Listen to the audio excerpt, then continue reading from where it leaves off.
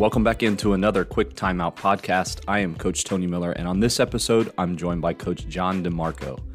Many of you may know Coach DeMarco from his weekly Get Better Basketball Coaching Twitter chats. Coach DeMarco is a proven winner and has some great coaching advice.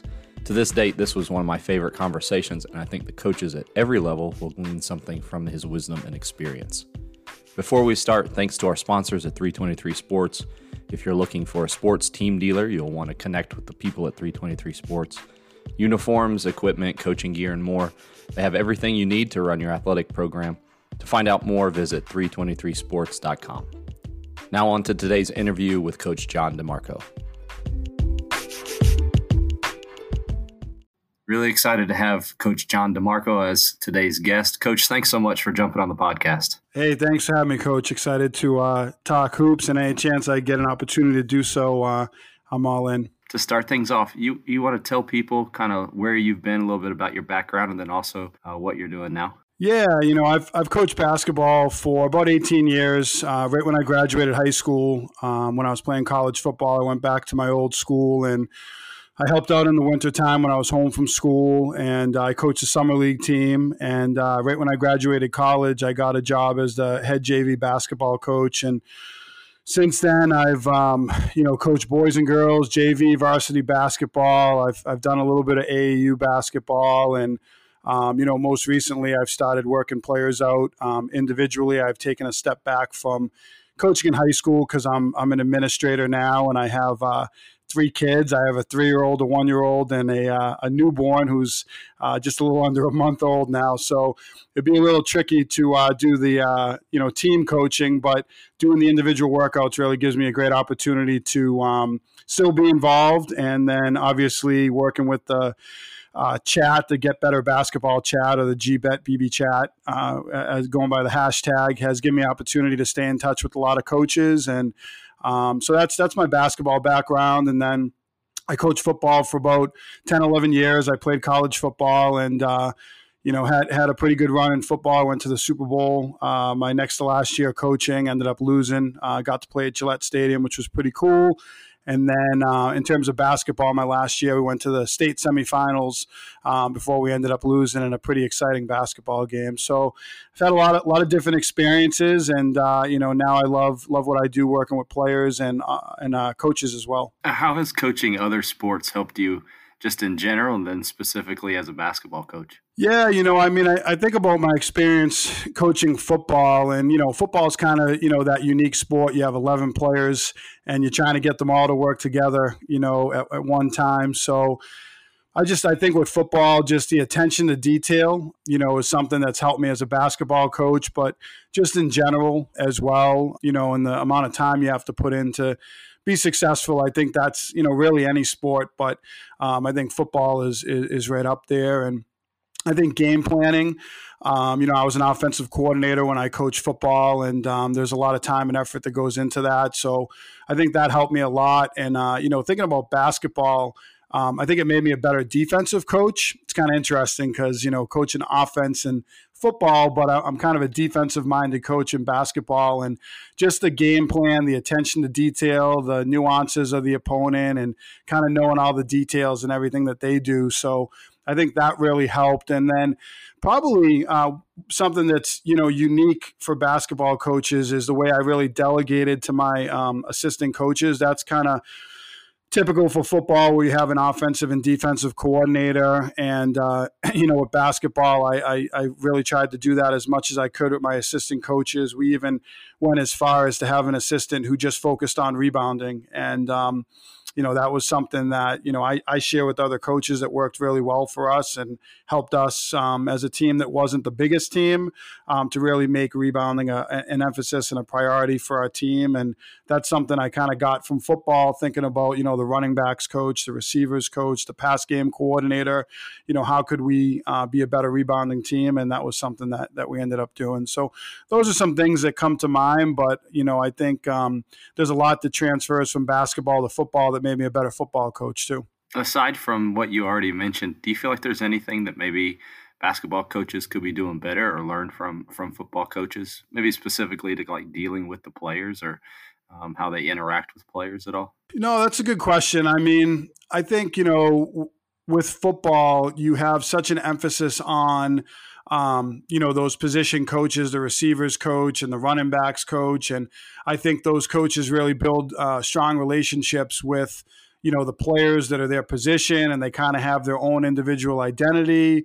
And I think we tried to do a little bit of that with basketball. That's one thing that obviously comes to mind. But, I think there's a lot that kind of crosses over between football and basketball. And like I said, I think there's some things, in basketball that made me a better football coach and vice versa. You talked about the Get Better basketball chats, and we can talk more about those in just a few moments. But how did you get started even doing those? So when I decided to stop coaching basketball, my son was born, and I coached through that season. And I decided to take a step back. I'm a school administrator as well, so that's obviously pretty time consuming. I got into doing some individual player development, and I started to utilize Twitter.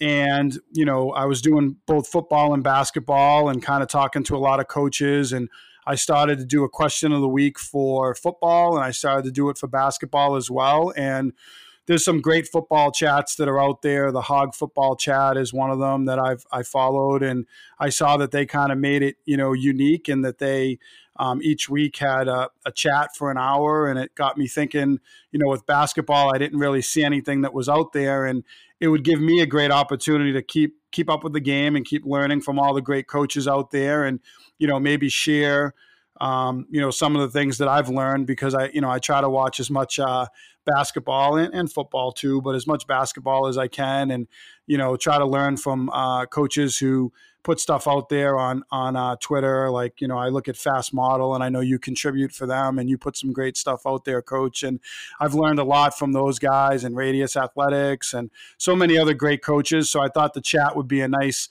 way to kind of bring everybody together and give people an opportunity to share as much as possible. And it's worked out pretty well so far.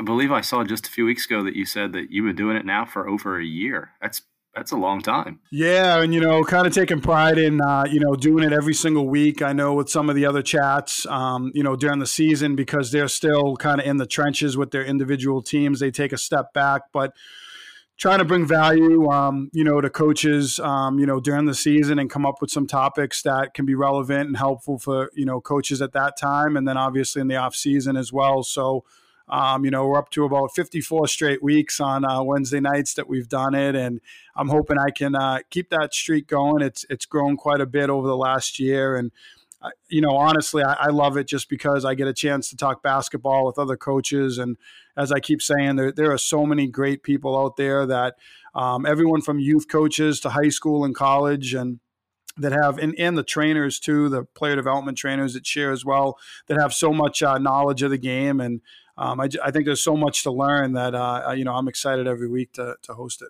With 54 weeks, we could probably talk just about anything basketball, but what are 2 or 3 things that either have stimulated your thinking or maybe even caused you to change how you coach? Yeah, I mean, I think the biggest thing that's, from the beginning of the chat to now that really has resonated with me is really the use of small-sided games, or a games-based approach to coaching. And I think it's something that coaches had done for a long time, but I feel like the specifics now and some of the small-sided games that coaches have shared, and how it really kind of breaks the game down for players, and you're using live situations to teach decision-making. That's definitely something that has, really resonated with me over the course of the last year. And we've had a couple of chats that have included that. Our 33rd week, I actually just recently shared a blog out on this, was about incorporating SSGs into practice. And there was a lot of great ideas from coaches on ways that, to break down different parts of the game that you might not think about, and then I think the other thing that really has stuck with me over the last year is really finishing. I think for a long time, I think about when I started coaching, it was, teaching players layups and, even layups with contact. And now it's really about finishing at the rim. And it's more than just making a layup. It's all the different angles and different shots and, stride stops and hop steps and just different ways to finish around the rim, and how to incorporate that into, live situations, one-on-one situations or two-on-two, and, help players react to different scenarios. So those are two things that really stuck with me. But one of the chats that probably was the most, interesting for me, we talked about using and playing against junk defenses. And it's funny because I think that was like our 31st or maybe 32nd week of the chat. And, for a long time, I was kind of that coach. I played half court man, full court man, pressed. And I wasn't really, I thought if you had to use a junk defense, it wasn't, you weren't maybe doing a good enough job teaching man to man, or there was something you could have done better. And it was interesting because then I see Toronto go to it in the playoffs. And that was something I put out there in that week's chat. And it really got me thinking about it differently. And, I have used it a little bit in the past, but there was some great insight from coaches and even some college coaches that, thought about there's times when you have to use certain defenses and they could be to your advantage. And so it was interesting because there was still those coaches who were like, nope, I'm not using it. I'm dead set against it. And, that was, one side of it. And then other coaches who use it. And then, of course, how do you play against when teams, in high school, you get that box and one or that triangle and two on your players. And sometimes that can throw you for a loop. So coaches shared out a lot of different videos and suggestions for what they've done that's helped them to be successful against those defenses. So that was kind of a unique one that, brought a lot of answers and a lot of coaches together. And, of course, some debates as well. Yeah, I saw the other night, I believe I was watching Houston and saw somebody triangle and twoing against Russell Westbrook and James Harden. And yep. I think I saw boxing 1-2 the other night against somebody. So, yeah, those are all three of those very good topics that maybe I can dive into a little bit later on another podcast.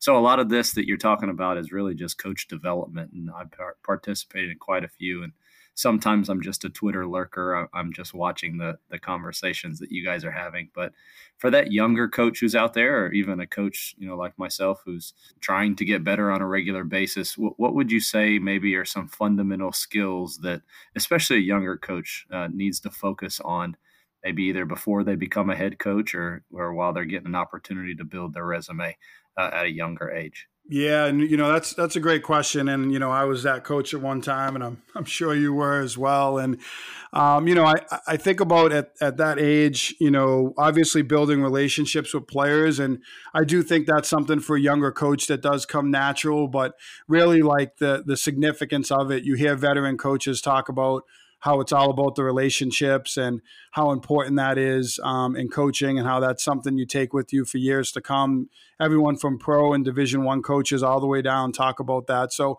I think, helping those coaches to understand how important it is to build those relationships and how you can really motivate players, in unique ways when you have, those great relationships with them. And, I think, another thing that comes to mind for younger coaches is really the communication aspect, of coaching, because, I think that's something that takes time. And, it's not just communicating with players, kind of speaking to youth and high school coaches.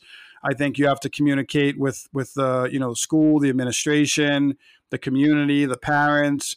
So I think a lot more goes into coaching, obviously, than just those X's and O's. And I think sometimes when you're a young coach, you're very excited to jump in and teach a certain drill or SSG, or you're going to be a great offensive or defensive coach. But there's those things that maybe those younger coaches don't think about, like communication or building relationship with players, that might not, they might not consider.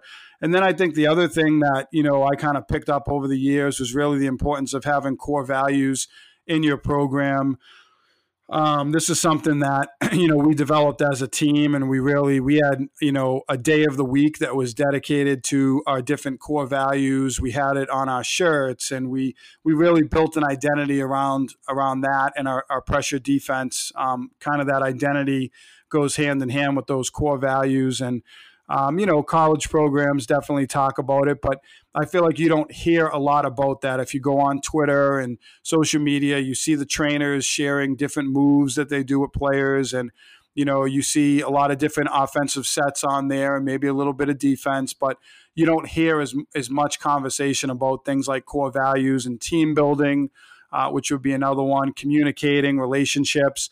Coaches talk about it, but you don't get as much insight into it. So those are some things I probably would share with a younger coach. And then obviously, you get into the X's and O's, and it depends. I think everyone has kind of different philosophies on that, but communication, relationships, the core values, your identity as a program, I think, you have to have those things if you're going to, do this for a long time. And if you're going to be successful, and then the X's and O's obviously, kind of take care of themselves. But that identity and those core values, I think, really establish your program. And this is kind of a broad question, but the topic of game management, kind of changing gears to talk about a little bit of those X's and O's, but it doesn't have to be plays.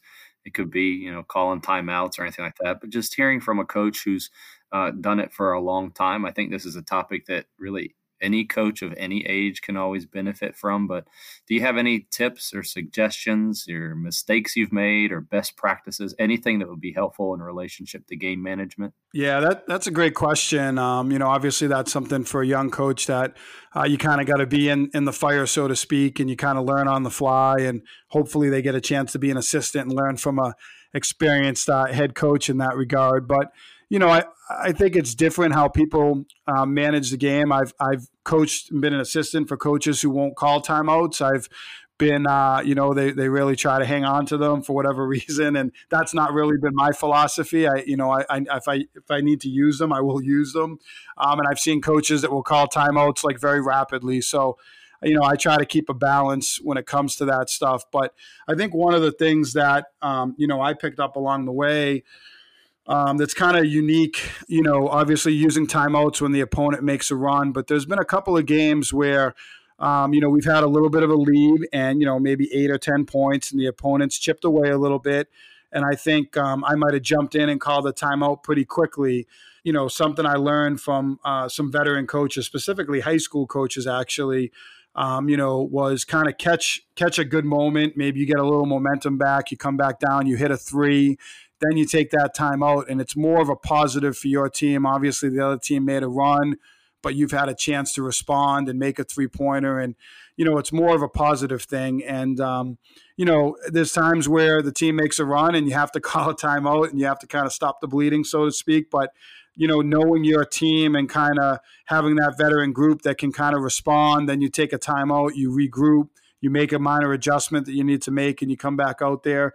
From a game management perspective, that was something I picked up on. And then, I think the other thing, for me was really practicing those situations as much as possible in practice and thinking about how those would transfer, into the game. So we really tried to put the kids in situations where, there's X amount of time left and both teams are in the 1-on-1 and neither team has a timeout. And, so players have to learn to make decisions and adjust on the fly. And then, we would coach them up afterwards and talk to them. And then we might run it back a second time. And putting players in those positions made me a better game manager because I really had to think about what I would do in practice and coach the players ahead of time. And, I found that when we got into games, I could make those decisions a lot more comfortably than if I hadn't gone through that, that situation. And, one other thing that kind of comes to mind just as a piggyback off that, we were in a state semifinal game.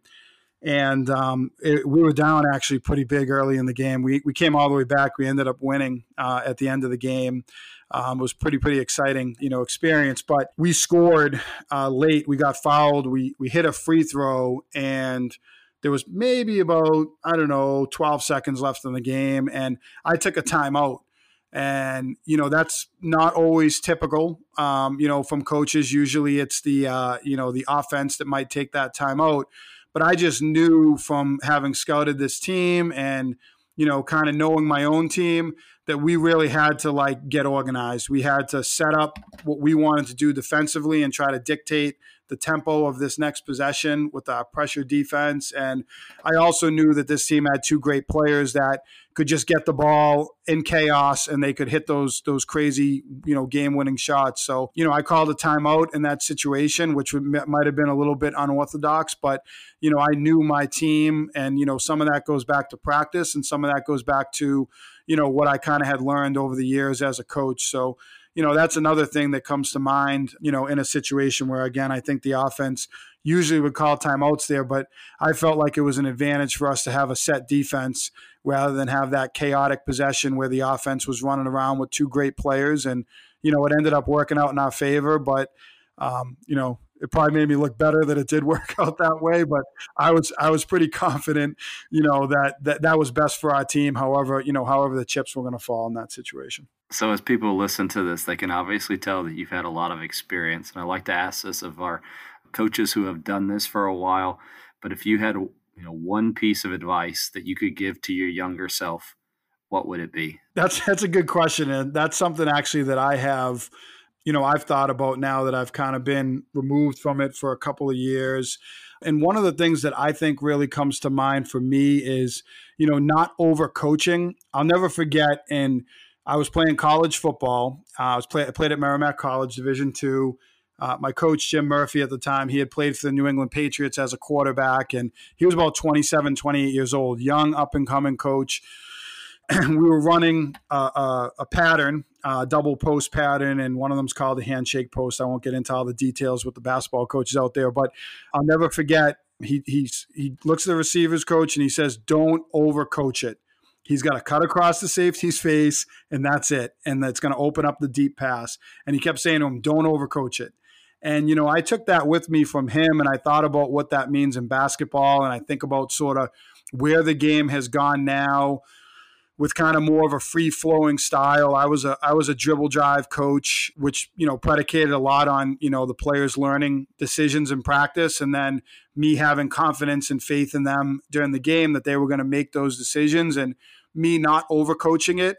I think as a young coach, sometimes you hang your hat on, I'm going to run these sets and the players are going to do everything I tell them and they're going to execute it, everything from the way they pivot to the way they pass. And I do see that a lot with young coaches. And I would tell them, not to overcoach. And, I was that young coach, and I came in and, I had my sets that I was running. And, as I learned and over the years, I gave up a lot more control to the players, and I really entrusted them to make decisions. And for me, it became a lot more about teaching kids how to play basketball and how to make decisions. I mean, we ran some sets, but that free-flowing style, I think a lot can be said about that, because if you look at a lot of the possessions and the sets that are running games, I think a lot of times it comes down to the end of the shot clock, or, there's chaos or there's transition opportunities. And I really wanted to teach players to make decisions on their own and really try to support them in practice and then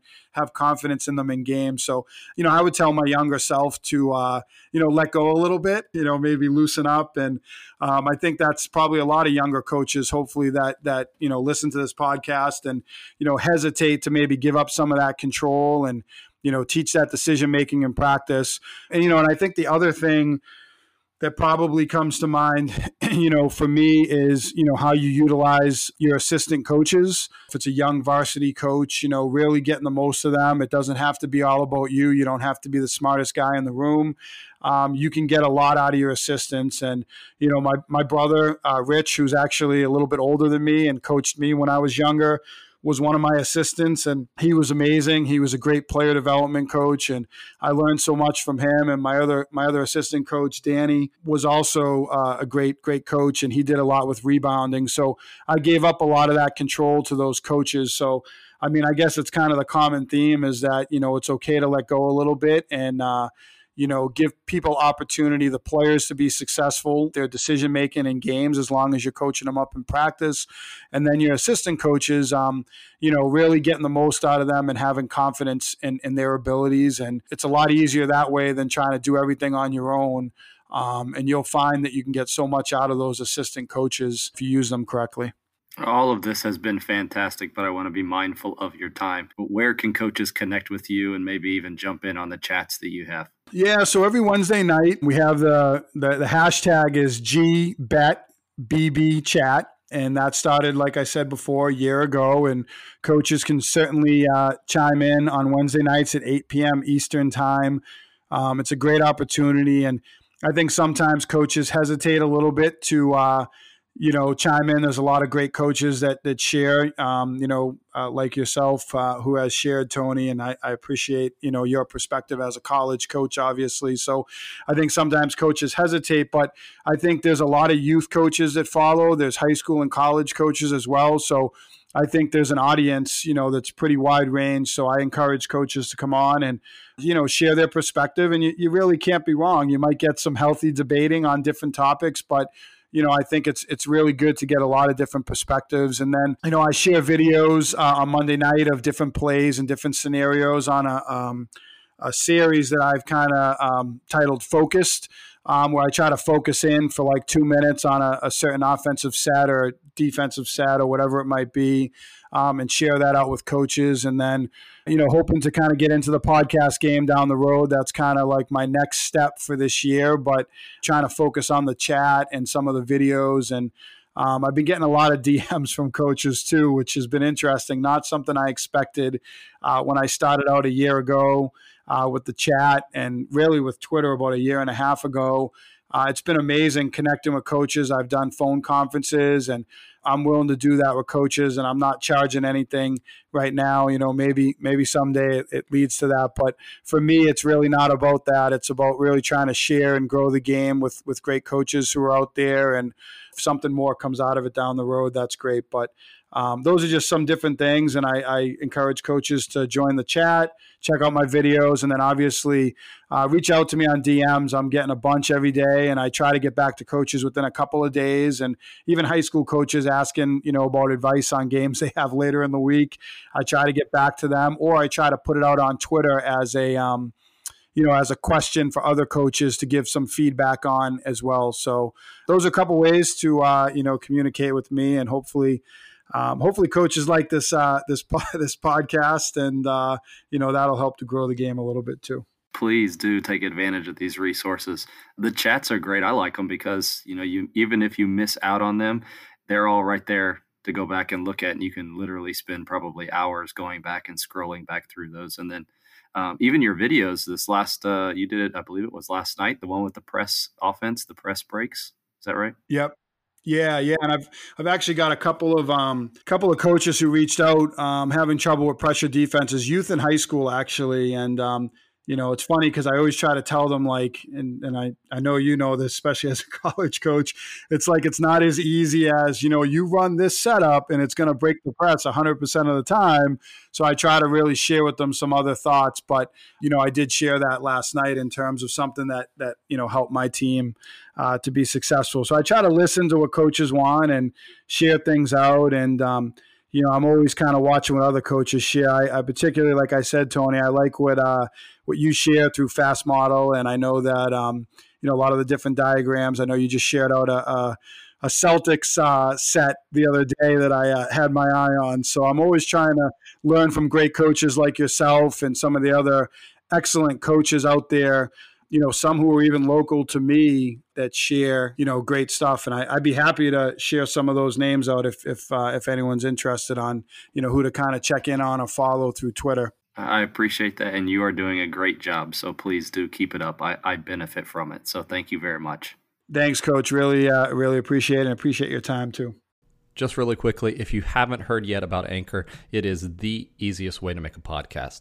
It's free. There are creation tools that allow you to record and edit your podcast right from your phone or computer. Anchor will even distribute your podcast to Spotify and Apple Podcasts and other platforms so your show actually gets heard. You can even make money from your podcast, no matter the size of your audience. It really is everything you need to make a podcast all in one place. So download the free Anchor app or go to anchor.fm to get started. That'll do it for this episode. Thanks so much for listening. We'll talk to you again at the next time out.